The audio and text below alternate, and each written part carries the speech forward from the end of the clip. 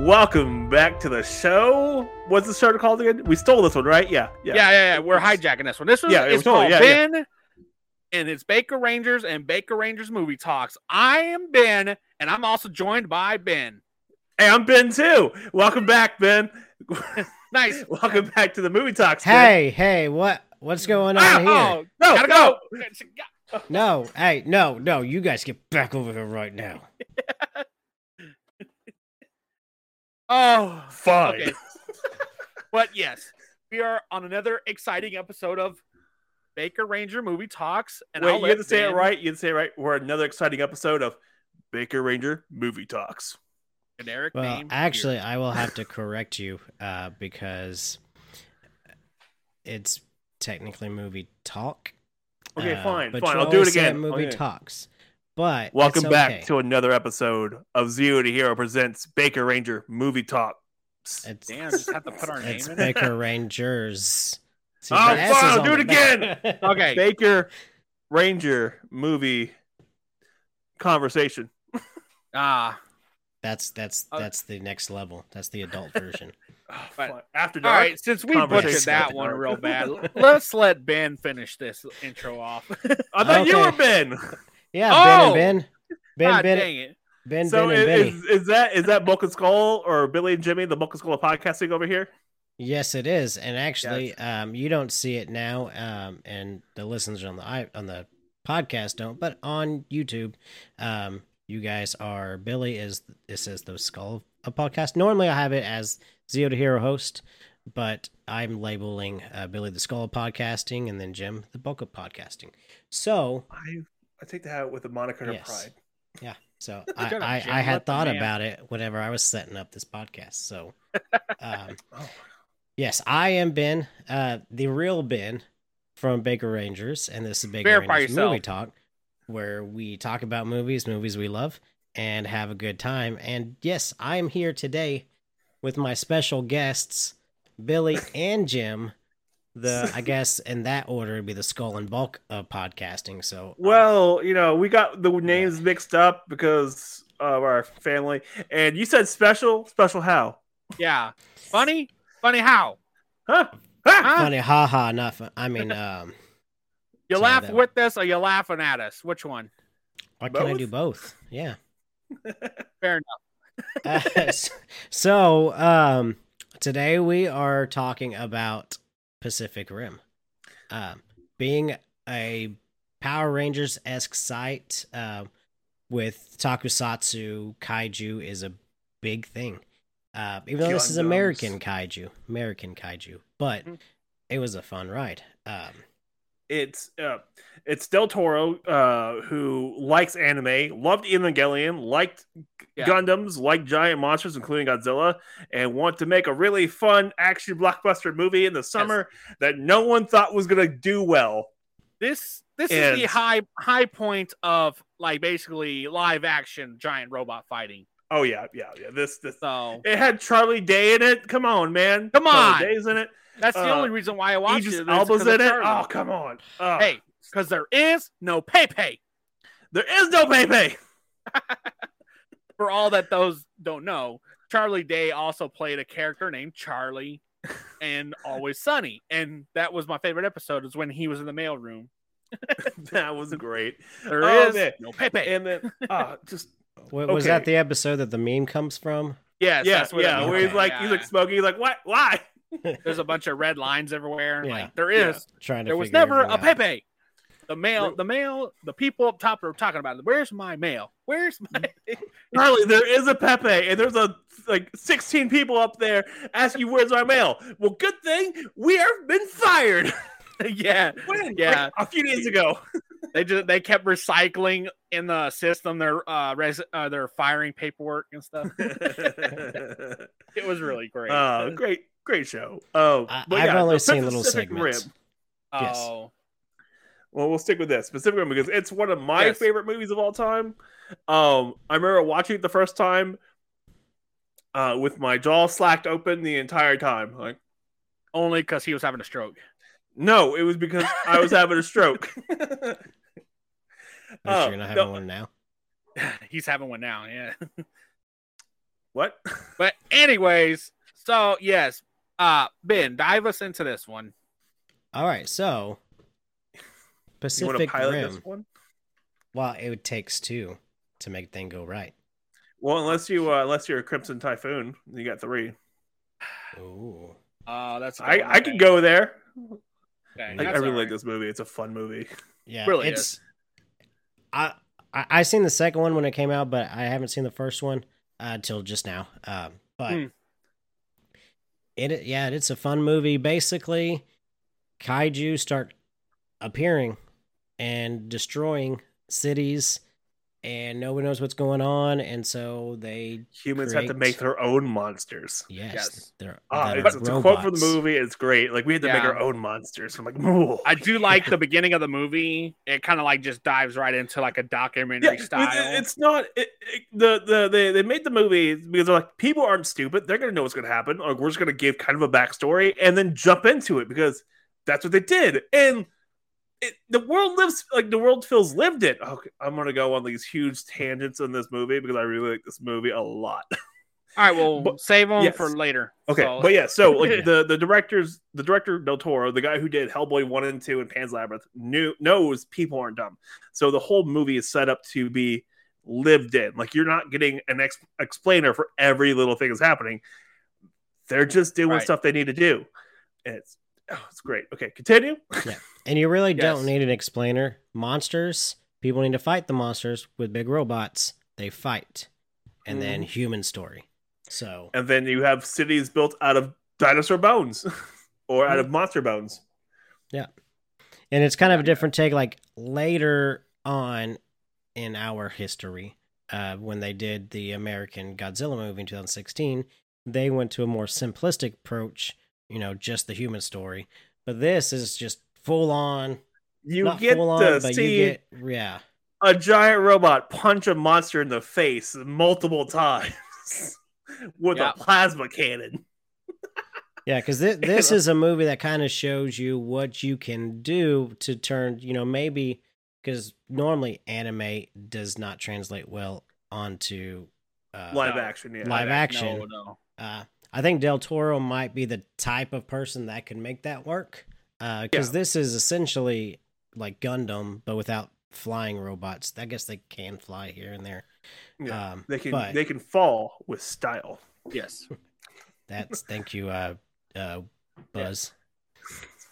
Or Woody. Woody is the one who's like, that's falling with style. But yeah, so these monsters, these kaiju, attack cities, kill people, basically eliminate the resources of these big cities. And so they create these suits called Jaegers. Why are it's a German word. It's a German word for monster. Yeah. Oh. Yeah. And I love how they classify them too, because like they'll say, "Hey, this is a class 5, the fastest Jaeger." Oh, sorry, Hunter, not monster, Hunter. Sorry, Hunter. Okay. Yeah. So, but there's multiple classes of Jaeger. There's 1 through 5 that we see in the first movie, and same goes for Kaiju too. There's categories for them. Yep, and it goes to the category 6 in the movie, and 5. There's a category. They go to category 5. Sorry, I was thinking of the second movie. There's a category 6 in the second movie, but there's 5 categories in the first movie, and they're huge. Like, and these things are all massive. Like, they are monsters, like big monsters. Like, they are bigger than buildings, and they destroy buildings like no one's business. Like, because they're huge, and so that they make these Jaegers that are huge. They're just, and then they do scaling really well. Like, so there's like the intro scene where you first time like the Gypsy Danger's coming back, and you see like this like grandpa and his like grandson like on the beach. And you see them, and you see the Jaeger come up, and they're not even above his like toe line. They're just, and they could walk in the ocean because they're so big. Oh, yeah, so cool. And the storyline is actually really good. Like, you go from a guy getting basically neuro-linked ripped, and like has to feel his brother's death, and then how he survives only running the machine on his right hemisphere. Yeah. And like only one of the person's ever done that before. It's very dark and gritty, and I really love it for that. And it's dark and gritty, but they expect you to realize what it is, because they tell you that they do a brain sync basically to run the Jaegers, and then you see the brother die. You're like, oh hey, aren't they still late? And they don't really bring it up, the fact that he felt his brother die until later in the movie, but then you realize he has trauma before that. He's like, he has trauma about this. I say the first 30 minutes, it takes you on a roller coaster of emotions of how like these pilots become heroes and like celebrities, and then it downfalls to we're done. We're gonna cut the program. We're gonna build walls, and then bam, here comes a monster through a wall, and then you can feel it in the scene. It's like, why are we building these walls then? Yeah, like everyone, you had that moment like, oh wait, they're doing this Pacific Rim wall, and then it just breaks through the wall. You're like, why? It was a complete section of the wall. It was a complete section in Australia. Yes. Walls? Yeah, and then you get to see your Striker Eureka, and that the fastest Jaeger, Jaeger. Yeah, that was cool. But yeah, so you get this interpersonal story, and then you get like this overarching government plot to kind of like build these walls because the only thing they think of is going to work is just like, oh cool, like we'll make these walls, but these Jaegers can get bigger and bigger, and okay. So let's think. All right, so Ben, what do you think how the story is? So there's going to be basically like 3 main characters in this movie. You're going to have the main guy where his brother dies. I cannot remember their names. Yancey. Yancey? Yeah. So you're going to have him. You're going to have the general, and then the general's adopted daughter. But Raleigh, not Yancey. Raleigh. Yeah, Raleigh. You have Mako, Raleigh, and Stacker. Pentecost. Okay. Pentecost. So, what do you think, Ben, of this idea? Because most of the time, most movies are going to have like 1 or 2 protagonists or main characters. Well, I think a lot of these type of like summer blockbuster disaster type movies typically do have more characters in them, so there's more kind of more going on, I guess, so they can make a more human story with the characters, like you see with Independence Day. Basically anything that I forgot for Roland Emmerich makes. It's got like a million characters in tomorrow. But each character is different. Each character has their own little backstory. Each character serves their purpose differently. Like with Mako, you don't exactly know what's going on with her. You get a full story with her too. I love that. Like she's like a side character, but she becomes her own full character by the end of the movie, and she's a great character too, and she has a lot of trauma she's dealing with, and then her relationship with Stacker Pentecost it's gorgeous. Oh my god, it's a great like parent-daughter relationship. And then you got you got Raleigh was a fun character, and then how he said words with that Southern-esque drawl that's like Southern California-ish drawl kind of thing. It was such a weird way how he said things. His accent was very rough because isn't he English? Yeah, that's what I was kind of thinking, because when I was watching it, like the biggest knock on it is just like, I don't think he knew what kind of accent he wanted. So he sounded like every scene he sounded. I got confused because with some of the characters. I don't know if this can be considered racist because it is because they're white. Like all the white guys look the same in this movie. So I kind of got confused who was who through most of the movie.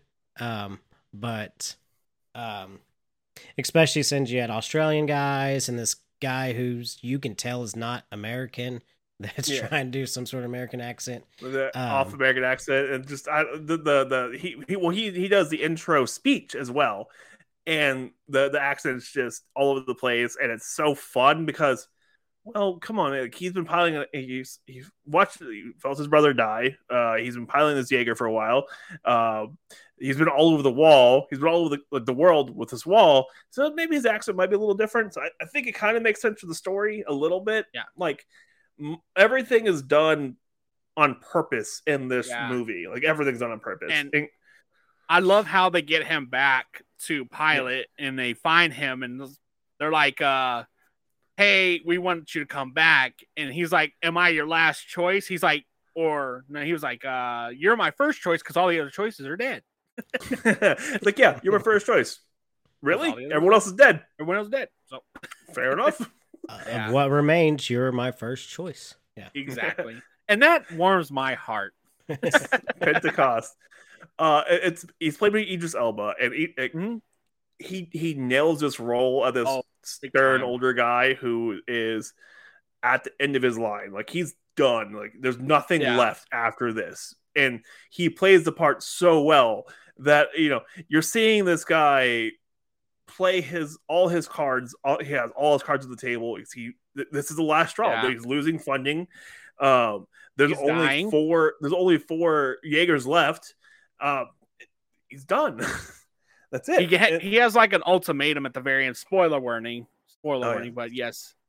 I'm sure the spoilers kind of go out the window already. We kind of gave a lot away. It's a 2013 movie, and if you haven't seen it yet, and you're listening to this, and you're into the stuff we're into, come on, man. Watch it before you listen.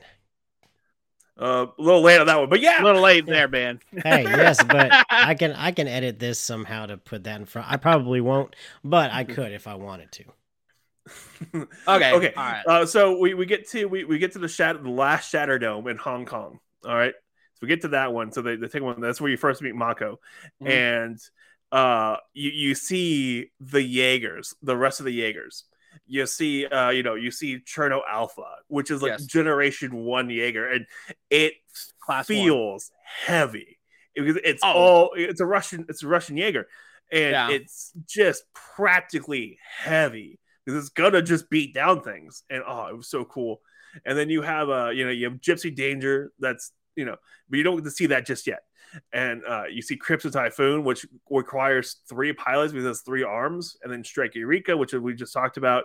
And then you have the random reveal of Gypsy Danger, and Gypsy Danger is just gorgeous. Old school, Class 3, nuclear, and mechanically powered. Driven. So everything's mechanical. And I love the fact, so they do this pan up of Gypsy Danger, and you can see like these knuckle tattoos and stuff on the hands, like these little markings everywhere, like personalizations of every piece of this Jaeger.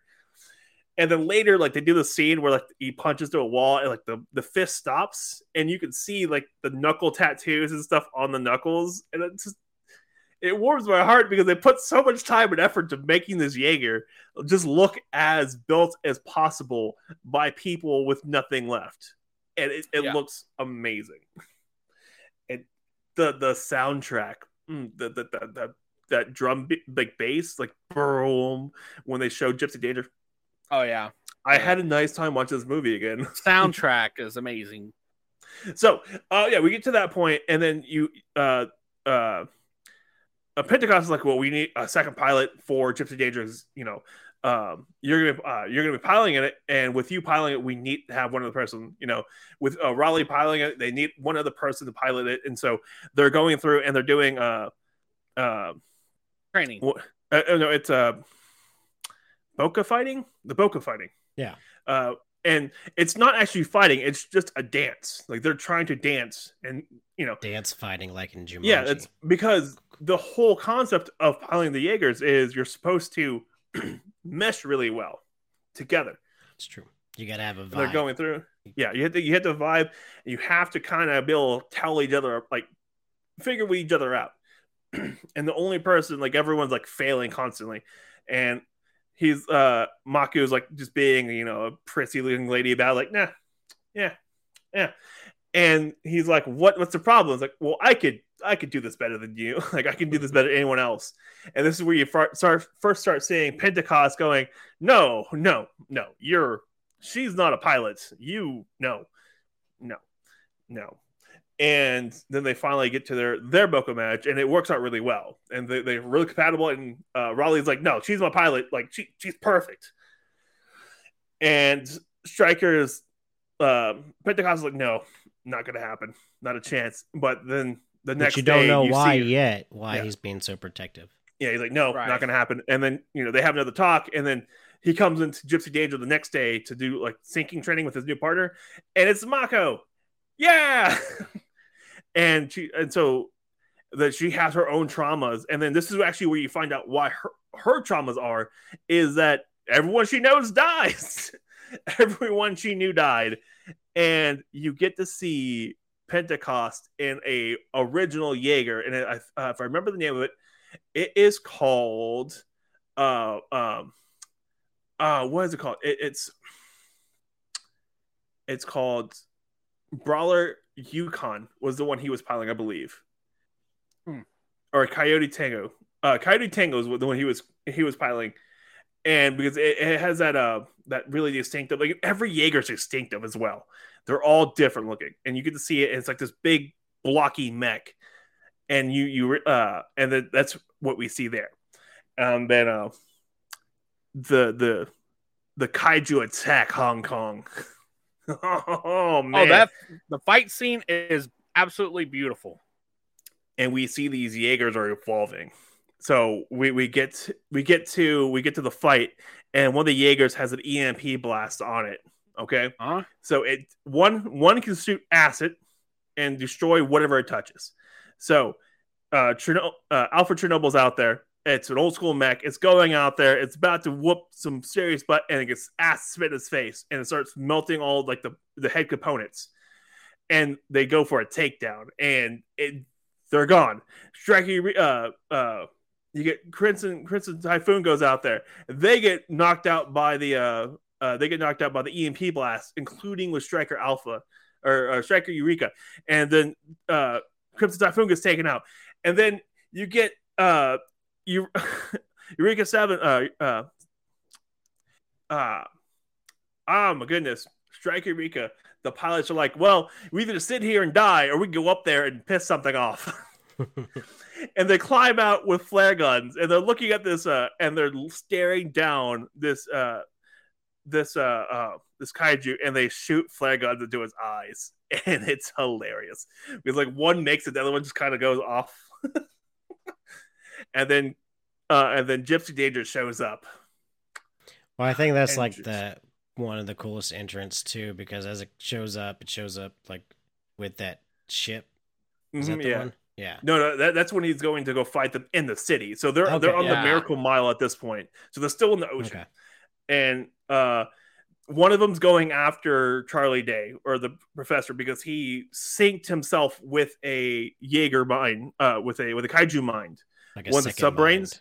Yeah, one of the subbrains synced up with that. Then you find out that's not a good idea, because then you're now linked to the kaijus and they can track you. And so they're sending so you find out all these kaijus are actually interconnected. Like they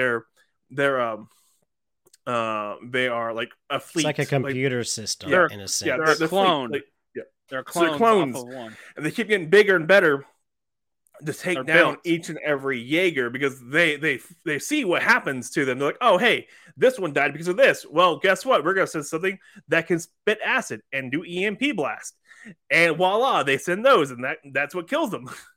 Oh, and the guy's name also is not Charlie, it's Newton. Yeah, Newton. Yeah. So the scientist. Yeah, Doctor something, and everyone just calls him Newton. And so you find that you meet Hannibal. Like you have to go find this guy named Hannibal, because they have to find another brain, because they found out so much information from the first time they did the sync with the brain. So they're like, we need to go find another. So you gotta go find this dude named Hannibal. And we find out that Pentecost has been dealing with this black market guy, because that's the only way he can get funding for the Jaegers. It was through the black market guy, because no other government's giving them money. Do it, yeah, they don't care anymore. They wanted the wall. Yeah. They want a wall. Because the wall apparently works, and it doesn't. It doesn't. Well, and they proved even before that it doesn't work, but they were still gonna. Yeah, they're still going with it, because keep on. Whatever. And so the story is not super complex. It's not. No. It's not. They want giant robots fighting giant monsters. It's a summer blockbuster, so yeah, it's pretty much out there. It's an intelligent movie, but it's not super complex. So we watched Newt go into Bone Alley, which is a city built around old kaiju bones, because they're massive, they're huge, and we get to watch. We get to watch him looking for Hannibal, and Hannibal is played by Hellboy. Ron Perlman's in this movie. I didn't know this. I went to go watch this movie the first time. I did not realize this, and I'm like, is that Ron damn Perlman? And what's out of the whole movie? What's the one phrase that sticks with him. Oh, where's my goddamn shoe? Where's my boot? Where's my goddamn boot? That's the last thing you see of his. That's the last thing you see. Oh god, it's great. Okay, but yeah, we got Gypsy Danger, and so he defeats the one that spits acid. So he has to go. And he rips out the one that does the gland that does the EMP blast. So rips that out, kills the one that spits acid, and then the one that got its throat ripped out was going to go find Newt, because that's what they're going to look for, looking for Newt. And this is where you get that scene where he's dragging the Gypsy Danger's dragging the ship along as a sword. Oh, yeah, that's the container ship. Just those big old containers just dragging along as a sword. And I'm like, and then just a battle royale. That just is like one of the most colorful scenes I've seen in a long time. It's in Hong Kong. Yeah. It's in Hong Kong, and it's gorgeous because it contrasts so well, because the mechs are dark. All right, the mechs are all dark. I know they're colored are like red, green, blue, silver, but they're darkly contrasted. And so are the kaiju, and the lighting from the city contrasts so well with these monsters. The pinks, and they're all fluorescent, like they're all like neon colors, and it works so well because the kaiju have this like neon blue light that irradiates off them, and it just looks it's one of the best it's one of the best giant robot scenes you're ever going to see on any medium, like any of them, like SSS Gridman, Evangelion, Gundam, any like giant mech anime, like doesn't hold a candle to what Del Toro does with Gypsy Danger versus this kaiju. The one thing I just can't get past is how it's just always raining. Oh yeah, it's always raining. It's true. Well, you got you have the last fight underwater, and then the other ones are all raining. And the rule of cool is every fight in the rain looks really cool. Yeah, it's basically it's for the just the atmosphere. It creates like more tension if it's raining. Yeah, and stuff. Yeah. So look, we get to the giant mech fight, and like they're about to win, but then the kaiju opens its wings and flies up and carries off Gypsy Danger. They get all the way up, and then they use a sword and just cut it in half and fall back to Earth. And you ask yourself, why don't they use a sword more often? Because it's very effective, right? It's a super effective weapon. It just cuts anything in half, right? But there's this stuff called Jaeger Kaiju Blue. It's their blood, and it poisons everything it touches. So up to this point in the movie, you see them punching and plasma canning a lot of things in the face, because it cauterizes any kind of wound, and so none of the blood gets out. And you slice it in half, guess what happens? All the blood falls with it. Yeah, so that's why they sliced it in the upper atmosphere. Yeah, and they fall to Earth, and you see this really cool scene of a Jaeger just falling to Earth and just like surviving that fall, because these Jaegers are basically monsters and indestructible gods. It just falls to Earth and just boom into the ground. It looks you see again in the second movie the same kind of concept. Yeah, but it's not nearly as cool. Like the first one, the first time you see it, it just looks amazing. Okay, so I thought this was Ben's show. Yeah, I know. What happened, Ben? Oh, you guys took it over from the beginning, and it's your favorite movie, Jim. So one of your favorite movies. It's one of my favorite. I enjoy just listening to you talk about it. So you can ramble as much as you want. All right, so we'll run through the rest of the story real quick, and then we'll talk about stuff we liked about this movie. I'm pretty sure Ben's got a picture of your face on the wall. He does those darts at night. I believe this entirely.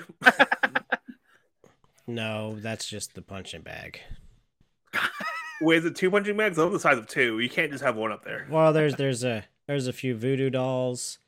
That explains so much. Yeah, there's a poster on the wall, but I have those like throwing daggers instead of darts. Oh, okay. I'll do with throwing stars, but okay. They're called shurikens. Sure, Billy. Jesus Christ. Sure. Hey, Con. Okay. Whatever. Okay, continue with this movie. So you see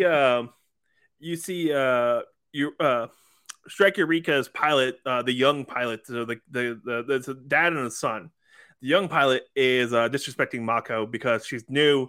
They had an issue because they wouldn't have an issue if Mako would have figured herself out a little sooner and like got out there. They wouldn't have lost 2 other mechs, and so he's being a piece of words to Mako, and like Raleigh, like he was like started with Raleigh. He's like, I don't care. talk whatever you want about me, but you say anything to her, no.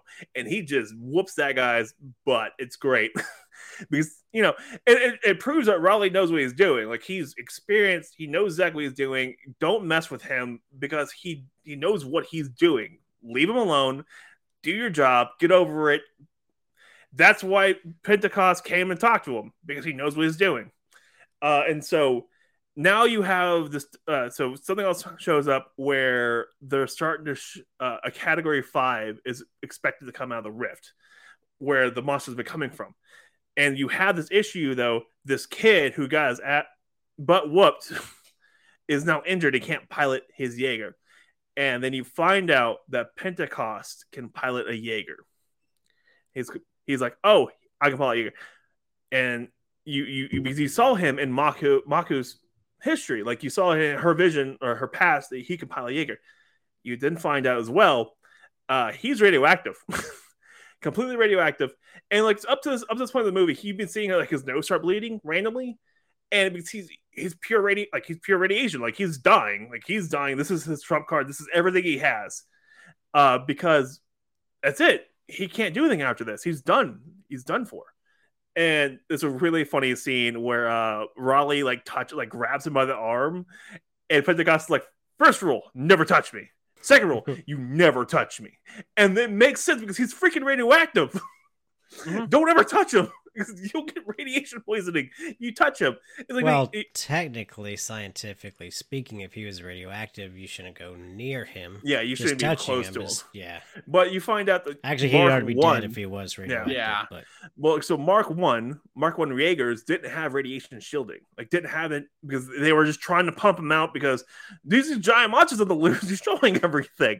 So trying to pump these things out and like all those testing. And he was one of the first pilots. Like the first the mech you see was a Mark 1 Jaeger, and it makes sense why he's such a, you know, and he can't have children, so Maku's his daughter. And well, now you find out he can have children in the second movie, but the first movie you don't see any children. Maku's his daughter, and he doesn't want to lose her like he's like everyone else. She's lost, and he's lost everybody, and he's on the end of his line, man. He's done. Like, this is it. That's why he's so hell bent on making this mission work, because it's the last mission, and if it works, it's done. There's no more kaiju. We're good until the second movie.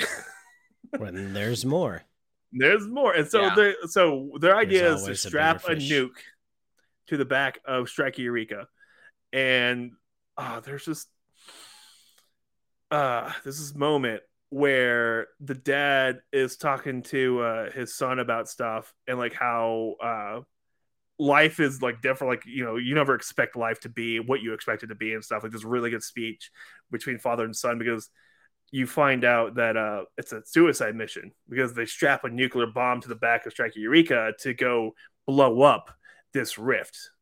And it's a gut-wrenching moment because you just saw these like older guys like talking and like this, it's their last straw. Like, that's it, done. And you're like, these parental figures are leaving us. Let me rephrase my statement. It was the dad who got hurt, not the son. So the dad's left, not the son. The son's going to go die. And he's got to sacrifice himself. Yeah. So his dad's got to watch him die. Because he got hurt in Eureka, because he unstrapped himself and he got hit. They got hit and he got flying into the wall. So let me rephrase myself. I want to make sure I'm correct on that one. Let's go back 5 minutes. And yeah, so like this dad's watching his son go off to die with Pentecost, and like it's not supposed to be a super serious movie, but there's these moments where you're like, yeah, spicy meatball. Yeah, they put some emotion in, and there's some emotion. And so they're underwater, like they have to go to this rift underwater, like they're marching underwater. These two humongous Jaegers are just marching underwater to the rift, and it looks really, really cool. It's just like submerging. And then you find out you like normal stuff can't go through the rift. You have to have a kaiju to go to the rift, and so they set off the nuke. Striker Eureka is gone, and you see like the nuke like explode, and like all the water gets pushed out because some nuclear explosions do. Like, it's actually based on what happened underwater during the Bikini Ebola test. I thought you were talking about Bikini Bottom. Yeah, that's where they based the cartoon off. Like SpongeBob is based off the Bikini Iola, that area. So I thought it was like an actual Bikini Bottom, like the bottoms of a swimsuit. Yes. This show's for kids, man. Yes, but everything else is not. You see this explosion, and it actually like physically moves the water like all the way, and you see Gypsy Danger just get hit by this nuclear explosion and still standing afterwards because they're just giant mechs that are designed to take on nuclear explosions. It's so cool. And so it uses the sword again on the Category 5 that came through, slips in with the Category 5, goes back through the rift, and because the nuke didn't do it. It didn't do anything. So they go back to the rift, and they realize that Gypsy Danger is nuclear. Like, it's still powered by a nuke as well. Yep. And so they set the nuke off, and they jettison themselves. And it ends with the scene where Maku and Raleigh hug each other. They don't kiss. They don't get together. And I thought that was awesome because it wasn't a love story. It was a friendship story between them. Like there wasn't really any feelings there. It was them just being really good friends because they had to be compatible to, drive the Jaeger. And then which you get is something that I really love.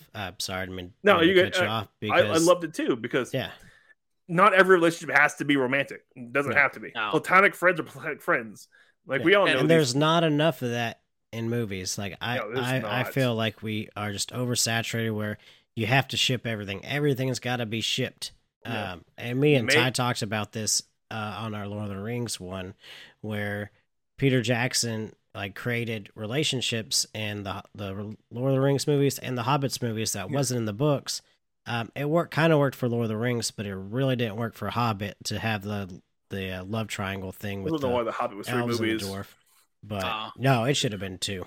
It should have been 2 max. Okay, but continuing back. Anywho, continue. Sorry. Then we get the really cool line where Hannibal's like, "Where's my goddamn shoe?" And there's a whole subplot between Hannibal and like a baby Jaeger, a baby Kaiju, and like him being eaten by.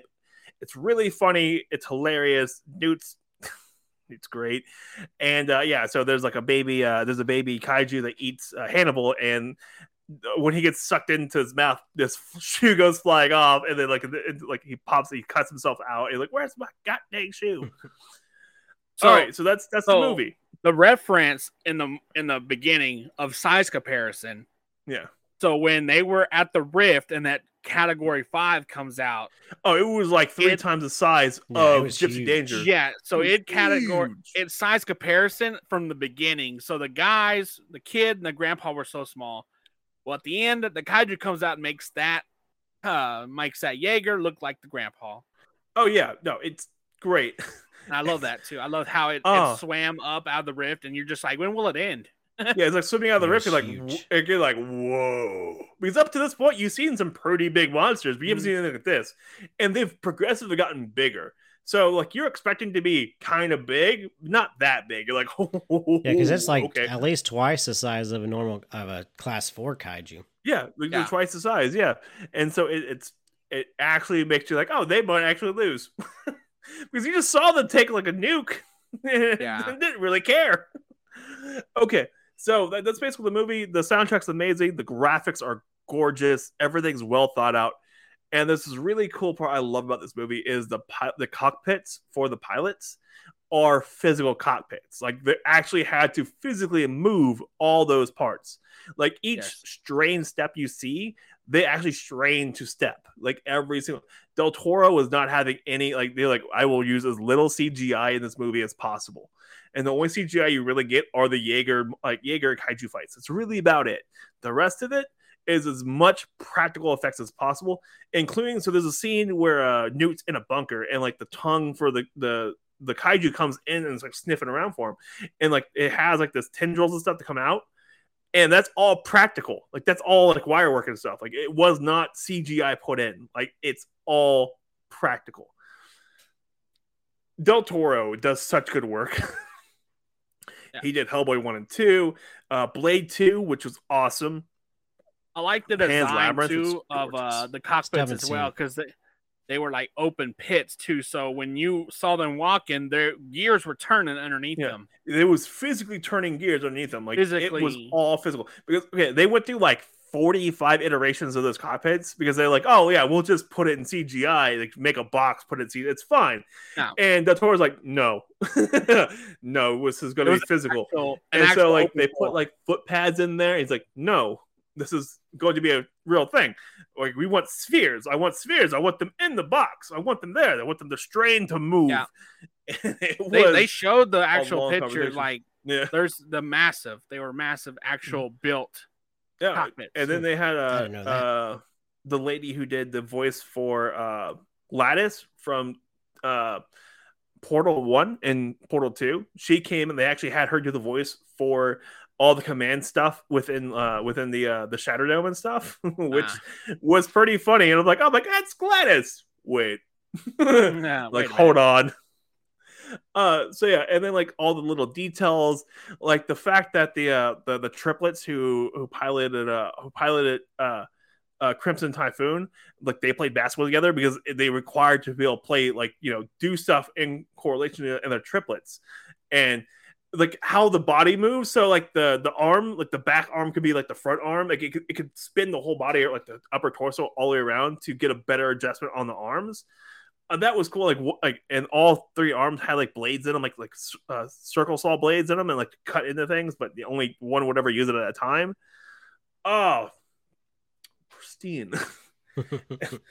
And then you got Cherno Alpha, which was huge, and like it moves so slow because it was the heaviest unit ever made, and it was designed to take a beating, and it looked messed up. Like the first time you see it, it's just beat up. Like there's dents, there's scratches everywhere because it was a Generation 1, and it's been around forever.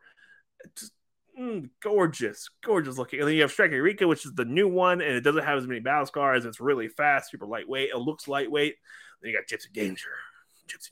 It is the danger. Gypsy Danger. Just sounds like a band from the 70s. Right? Yeah. A tribute band. Yeah.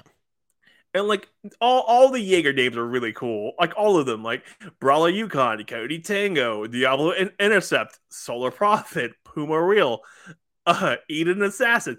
They have these really cool names for all the Jaegers. And so it's just like they put work into making the story. They put work into making the world around the story. So you have Pacific Rim, and then they built an entire world. Like, so when before the movie came out, all the they had a bunch of information about the Jaegers and all the kaijus, like surface of line on like a website, and like so you can look at all the stuff, and like you can read stuff about like what certain things happen. Like we knew about Kaiju Blue before the movie actually came out because it was on the website and talked about how it caused environmental damage and stuff. We knew about that before the movie even came out. And like they were talking about cities built around these bones that are left from these, you know, these kaijus and stuff like that. And like certain things like what they talked about the droppings from kaiju and stuff, like the lice and like what can happen and all this other stuff. They talked about this website. And so like they built this whole world around this movie before it ever came out. So when the movie came out, it felt exceptionally lived in. And it was wicked awesome. I loved it. I was super into the movie. Yeah, like I like the fact they did so much world building, and they did not. Even if you went in there not knowing anything, you still like you left the movie. You felt really entertained. Like, you know, there's a couple of little things that you might not have caught on to because it's for the super fans, but for the most part, you left the movie going, I watched an awesome robot fight movie. I don't care. This is great. It was pretty darn fun. Yeah. Yeah.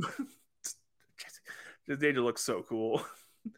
Okay. But yeah. So Billy, you've been quiet. How you doing? Well, I've been have to be quiet. Oh, I know. Do you have anything important to say about this? I love the movie. I absolutely did. I didn't know what I was getting into in it because I never really watched or saw that website and anything like that. So I was like flying blind. But I liked it. I liked the different styles they had, the character development. Could care less for the sequel. The sequel is But- meh. I enjoyed it, but It's I saw not that before bad. I've seen It's this not one, bad. so- But Yeah, if you but- saw Pacific yeah. Rim, the first one before you saw the sequel, then you're going to Yeah. be really mad about the sequel. Yeah, Be like, you're gonna get mad what about happened? It's not the same But- director, different person. That's it. true. But I don't know. I guess like the one good thing about it. I mean, the whole thing, honestly. The one thing I didn't like about it was the rain. It rained everywhere. But Sideways rain, what do you- up and down rain. up and down rain. There was rain coming Sometimes from the it rained ground. both ways. Nah. They But didn't what tell about you you, about Ben? What do monsoon you think, season. Ben? What is your takeaway and what you didn't like? Well, no, it was a fun movie. I enjoyed. I think the CG of the Jaegers and the Kaiju and the fight scenes were pretty cool. I thought the way they framed the shots, which Del Toro, he's like the master of framing of like Yeah. monsters and stuff. But the again, like I mentioned it before, the Raleigh, his accent sometimes, and sometimes whenever he would be in the mask that they have to wear, you can clearly tell that he had a dove over himself. And yeah, it just a few little things that way. But that's about it. I think it did have a lot of characters in it. Some characters you cared about, some you don't, because like you mentioned Charlie Day, but we never really mentioned him like in the whole review of it. And he had a big part to do with it. Him and that other British guy who was in Torchwood. He was in Torchwood. Yeah, I remember watching. I was like, "That's guy's from Dark Torchwood." He was in Dark Knight also. He always plays a bad guy. Like he's always just like this. He's like the same character every character he plays. Yeah, he is further typecast. But yeah, like they weren't the main story. They were a subplot within the main story. But it was a better subplot than like say with Godzilla versus Kong, whenever they had the kids and the it's a good subplot. It's a great subplot, but it's just a subplot, and like you're there. So most people went to this movie expecting like one giant robot fight and like some terrible human interest story. No, we got 3 giant robot fights. Oh yeah, and 4 giant robot fights and some human interest story, and it's great.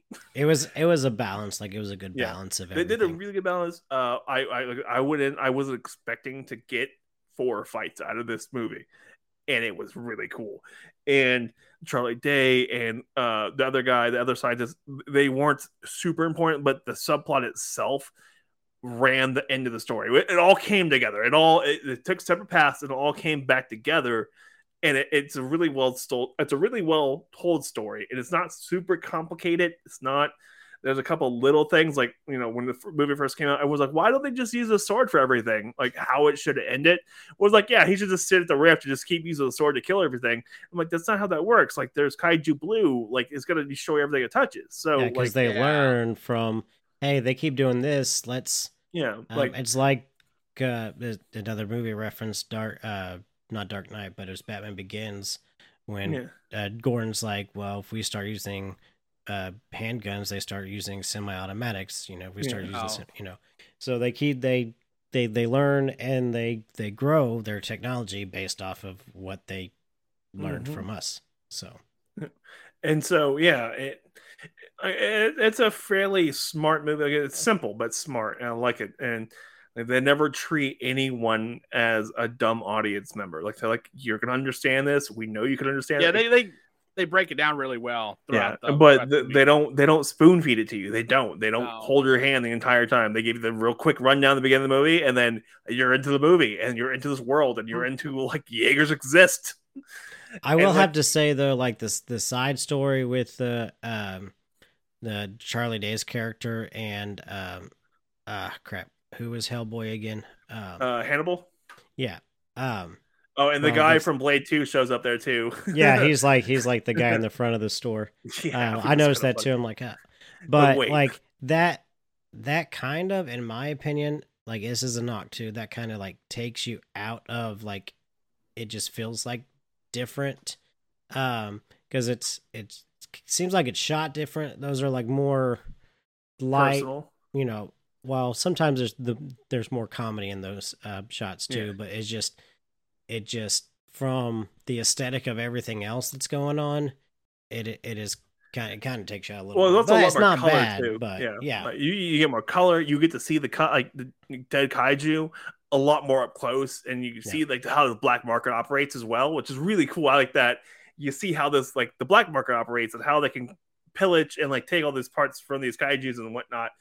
And I think it's shot really well because it contrasts really well with the other big stuff. Like you see these humongous giant robot fights and all this military-esque stuff within the Shatter Domes, and then you get like this kind of comedy bits where it's like, haha, wait, I don't know if I should laugh or be like scared because this is contrasting really weird with the rest of it, but it's different, and I think it's I want to call it's like an intermission because it happens between giant monster fights.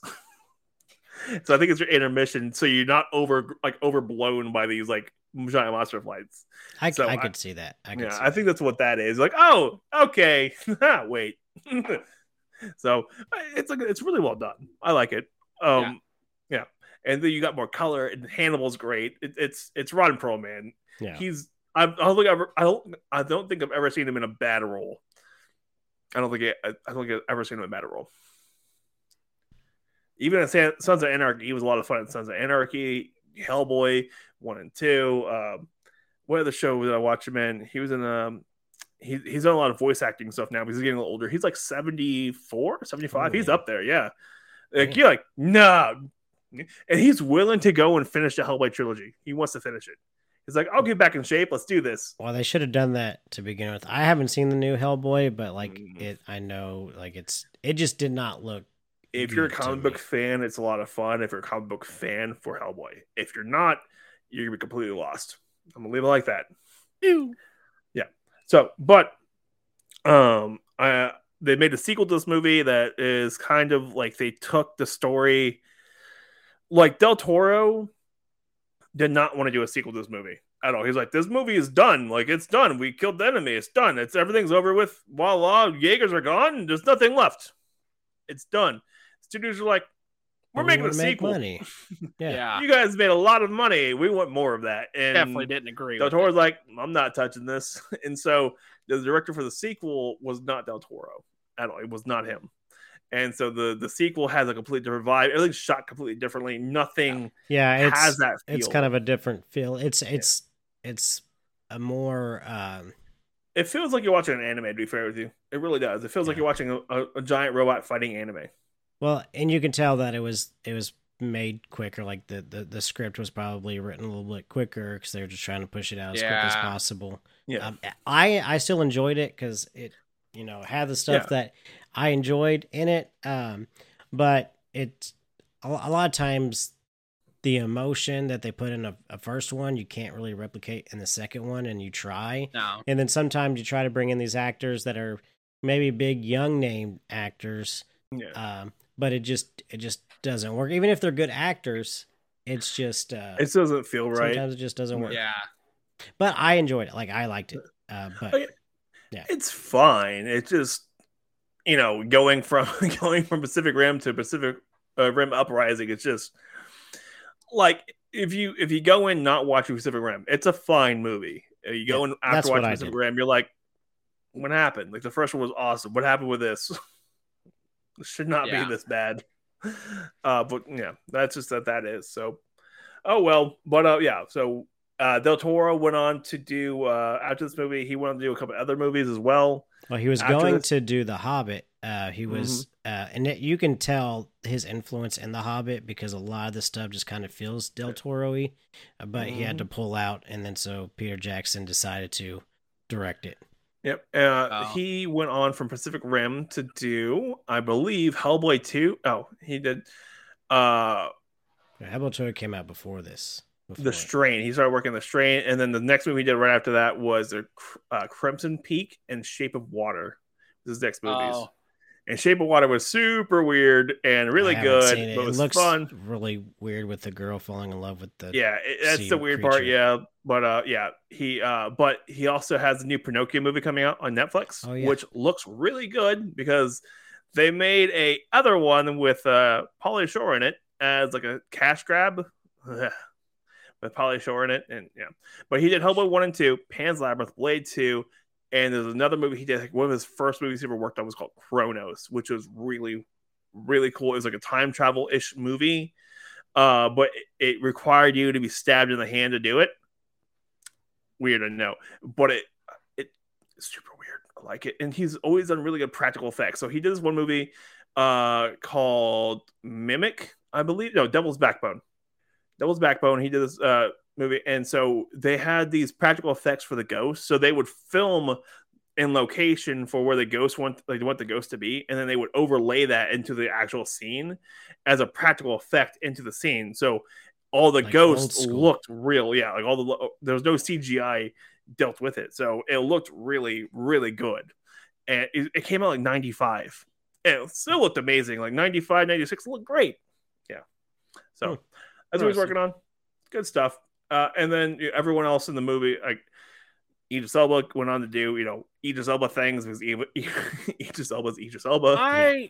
I'll just say I watch almost any movie he's in because I just love his characters. Well, he's got that movie coming out in a few weeks where he takes his daughters on this safari, and then this lion is just like killing people for fun. Oh yeah. Oh yeah. I forgot what it's called, but that's coming out, I think, in 2 or 3 weeks. Ooh, I'm looking forward to that. That's be fun. To be fair, I thoroughly enjoy anything he just opens in, and I know he's great. When he played Nickelodeon. Yeah, it's like Nickelodeon. The guy in Thor. Heimdall. Yeah, when he played him, that was great. Like, he did a good job with that, and I'll tell you one thing: those old eyes contrasted super well with his skin tone, and it just looked great. And on top of that, he's a great actor, and so everything worked really well. And I was like, but he hated doing that role because of all the makeup and stuff he had to do. Like, I was surprised that he actually played that role for 3 movies and then a piece in because from what it really, like, he really hated doing that role. Well, he was committed. He had to, like, contractually he had to. So no, I don't think for the 4th one. I don't think he was contractually obligated for the one, but he wanted to end the character with it, and that's why he died. He had to kill him. Yeah. He died. Yeah. So, but Idris Elba, and like there's a show he's in called Luther on BBC. Great. Yeah, I haven't seen it, but it's really good. It's a very good cop drama, like psychotic cop drama, and it was really where he got his start at, and it shows, like, you can see like the little missteps he has, but by the end of the series, he's Idris Elba. It's on point. And that's all I gotta say about Idris Elba. He's a good actor. All right, but everyone else kind of just did everything their own thing. So they're the only big names came from the movie that still doing stuff or stuff I recognize off the top of my head. Yeah, he's the only one that's like a big like A-list actor. Oh, I will say this: there's that speech that Idris Elba gives, like, so it's Pentecost speech, like, we will not go quietly into the night. We will fight. Yeah, this stupid speech, but out of his mouth, it sounds gorgeous. Well, it was really short though, and it was really reminiscent of Independence Day. I'm like, hey, this is like, well, but it's a disaster movie too, I guess you could say. But I was like, man, that's the president right there. Yeah, you're sitting there like, I've heard this speech before. Hold on. Like, hold up. But yeah, it's super short.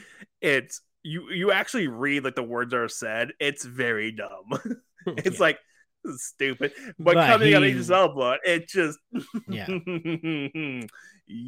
could have shouted the phone book and you'd be like, yes, I'm with you. I don't know where. Yeah. I think he just started with the B's and the yellow pages, but I'm about to fight something.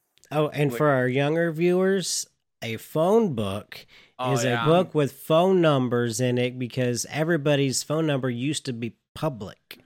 Yes. Mm-hmm. So, and it was once a year. They would do it one a year. Yeah. And then they had white pages. And you would have 2 of them too. You would get one for businesses and one for people. You get a white pages and you get a yellow pages. And then you'll get then they did it all in one. And we are and showing then our you had age. ads in there too. There was ads in it, and then they used to do photo competitions, so people would have photo competitions that go onto it. That's why if you see older companies, if you see an older company with like 2 A's in the beginning of their name, it's because if you had 1 A, it was flooded. So if you put 2 A's, you would pop up first. Yeah, you're at the top of the name. Yeah, the top of the list. Yeah. And that's how the T-800 was able to find Sarah Connor, but he killed the wrong Sarah Connors first. She got lucky that her middle name starts with the letter later than those other 2. That's right. That's right. And if you ever and don't worry, a telephone is what's in your pocket. That's what your cell phone was supposed to be on the wall. Actually, that was before. There used to be a cord attached to it. When we were kids, that used to rotate when you press the number. There used to be a thing called phone booths. You might have seen it in a Superman movie or a joke about Superman. Yeah, those existed at one point. That was every time I'm at a gas station and it has a payphone, I take a picture of it. It's so confusing. Was that a payphone? Is that a payphone? Yeah, man. I was like, nope. Here's my $700 payphone, though. I tell you that. And computer. And computer. It's more powerful than most the first 12.5 space shuttles. Yeah, combined. Yeah. Space. All right, Ben. What are we at? I don't know. What are we at? I think we're all at old as dirt. We're at an hour for this. So we're gonna take that part to a close. So, but the big reason this week why they are on my show is because this week they are celebrating. Zero to Hero is celebrating their 1-year anniversary on August 5th. We need party favors and like party hats on and celebration. And to be fair, I thought you wanted us on because you actually liked us, not because it was. Well, I did say I like you, and I didn't say that I like you. I said I have you on my show. Like that happens because I like to have you on my show. I feel attacked. This week this week is special because Jacob had to back out, so I had to find a backup. So. Damn. Yeah. Jay, I'm gonna go. He lives near me. I'm gonna go find him, and I'm gonna go fart in his general direction. All right, the Knights of Near. But okay, so as of when this is out on the podcast, I might actually have to. Normally, I put the video and the podcast different, but I'm probably gonna have to do these on the same exact day because. As a thank you for the podcast listeners on my side, on their side, we are doing giveaways. So, giveaways. So, did we determine I guess the 5th would be the last day of the giveaway, right? I believe so. I would do the 6th. Give it a day. Okay. Because this will post probably on the 2nd. So, 2nd. It is a 3-way 4-prize giveaway. 4-way prize. Well, one is 2. Yeah. 3 giveaways, 4 prizes total. Yeah. Yeah. So, to start this off, on my TikTok, if I eventually I want to get to 5,000, I will be doing a Lord Dracon Evo 3 giveaway once I hit 5,000 and some other stipulations. But so you see this little Pink Ranger Ninjetti? If you are on my TikTok, Baker Rangers, Benjamin Baker, I'm gonna give away this. Billy, what is going to happen on Zero to Hero's Instagram? So on our Instagram, we are going to give away I was gonna do 2 different ones, but I was like, well, I might as well just bundle them together since they complement each other. We're going to give away a legacy version of Psycho Blue and Psycho Red on our Instagram. Nice. And then we're going to do one on Discord as well. We're going to do a giveaway on Discord. So you got to join Discord. The Discord will be the Red Sentry from the Boom Studio comics. So you got to join Discord. You have to verify and accept the rules of the Discord server, and then you'll see a giveaway channel, and you go sign up for the giveaway and the giveaway channel. And it's all going to close the same day, and then we're going to pick the winners and everything. It's you gotta go to discord.zeotahero.com, verify via the bot, and then accept the rules for the channels. And then voila, you get in the channel, you get to hang out and say hi to people and see who everyone is. Yeah. And I think I'm gonna do one more stipulation with it. You have to interact on the Discord a little bit. You gotta send at least 10 messages. I think it's gonna be. Send a couple messages, say hi, get involved. We're all friendly people, and we like to talk about nerdy stuff. Like, go in there, say Pacific Rim, see what happens. People are gonna lose their mind. Yes. So mostly me. Yes. So my TikTok giveaway, I will pin the video. So you'd go to. It's probably going to be the first pinned video. Yes, the first pinned video. For that. So look out for that. Should be going today. If you're listening to this on the 2nd. So if it's after the 2nd, then go to that. If it's after the 6th, I'm sorry. It's too late. If it's after the 6th. Haha. So how are you going to do that for Instagram, Mr. Billy? So Instagram, I'm not too sure yet. We'll figure it out. But that one's going to be the Dino Fury Red Ranger I picked up. And, wait, I thought it was the Psycho Red and Blue. Oh. Actually, you're adding more prizes. Yeah, I have an extra. It's going to be a prize. Okay. I got an extra one. So. That's the one when I get 1,000 followers on TikTok, right? No.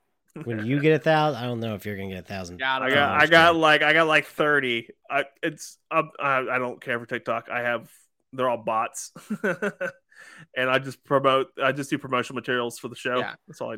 So the only thing I think of is we can do a pin post on Instagram about it, and then you have to follow and like tag the post. 2 people. All right, follow and tag. Yeah, tag 2 people, and then we can pick out of there. Tag you're it. Yep. All right, so, yeah, so that's happening. So thank you guys again. I know you kind of already mentioned your Instagram and your Discord, but could you let maybe some of my listeners that don't listen to you, I'm sure there's like 1 or 2 out there. All right, Billy. Let them know what you guys are about. All right, it's nopersonalplugs.com. It redirects to our actual zeotahero.com. That's redirect our whole website's great. So yeah, we are basically a nerd podcast. Power Rangers we were formed out of Power Rangers, but we talk about pretty much anything out there. Embarrassing text messages, Gundams, anime, Power Rangers, and more embarrassing text messages. Soup Isles, that's a weird one that came up in conversation. Soup Isle, yeah. The Soup Isle dancers. we do everything. Anything under like the nerddom. We talk to cosplayers, fan fiction. I mean, if it's out there, we kind of cover it all with everybody. We come voice actors. We come in contact with like some of the coolest people we've ever met through it, and definitely check us out. We're pretty fun. Ben, don't point at yourself. Yeah, come on, Ben, stop pointing at yourself. No, but I'm pretty cool. We have a knack of being back and forth pretty well with each other. We have silly comments, and I do all the editing for the show. So if you like the show, come say hi to me because I do all the editing for our show. I've helped Ben do his editing for his show and stuff. Mm-hmm. And we are the head of the Zero to Hero network. So we have other people along with our show. So we have the main podcast. Baker Rangers is part of the show, as part of the network. We have Cosplay Dude 637, Iron Avenger. We have Sam. She just her own category. Yeah. And Neon Lights is another person we have going on with us. So yeah. The website has all of us there. Come check us out, say hi, and check out our merch shop too. Like we got actual shirts and stuff. Ben's wearing one right now. And it looks real snazzy. It does. It's a lot better than my shirts. I do have a store, and I think it's linked in the thing, but just do not go to it right now. I'm going to be overhauling some of that pretty soon. Yeah. So. Besides that, though, nopersonalplugs.com takes us right to the website. Jesus Christ. But yeah, no, enjoy yourselves. I got nothing left. You guys got anything else? Nothing. Good. Cool. All right. The Mortal So World thank you Zordon. guys for listening. I gotta thank them first for listening and watching. Yeah. Golly. Don't say thank. No, I know you gotta get. No, thank No. you. Thank you for watching. And it's Oh, actually thanks. right there below. Right. I gotta scroll. It just says thank you for watching this episode of Moo Talk. You are really trying to be this super nice person to your fans. Those were those. Well, I could say some things, but I don't want to. No, I'm joking. So thank you guys again, and in the immortal words of Zordon, come at me, bro. There you go. If you enjoy what you're listening to from the Baker Ranger, Ben, and all his technical problems, but sometimes they're mine because I mute the site or something. Why is it on fire? Why is it on fire? It shouldn't be on fire. Why is it on I fire? don't know, but you might like Who to don't see even let it his on other fire? stuff on the Zeo to Hero Network. Also, catch him on YouTube and Facebook to see his weekly Nerdiverses, and also see what else he's coming out with in the near future. I swear to Jeebus!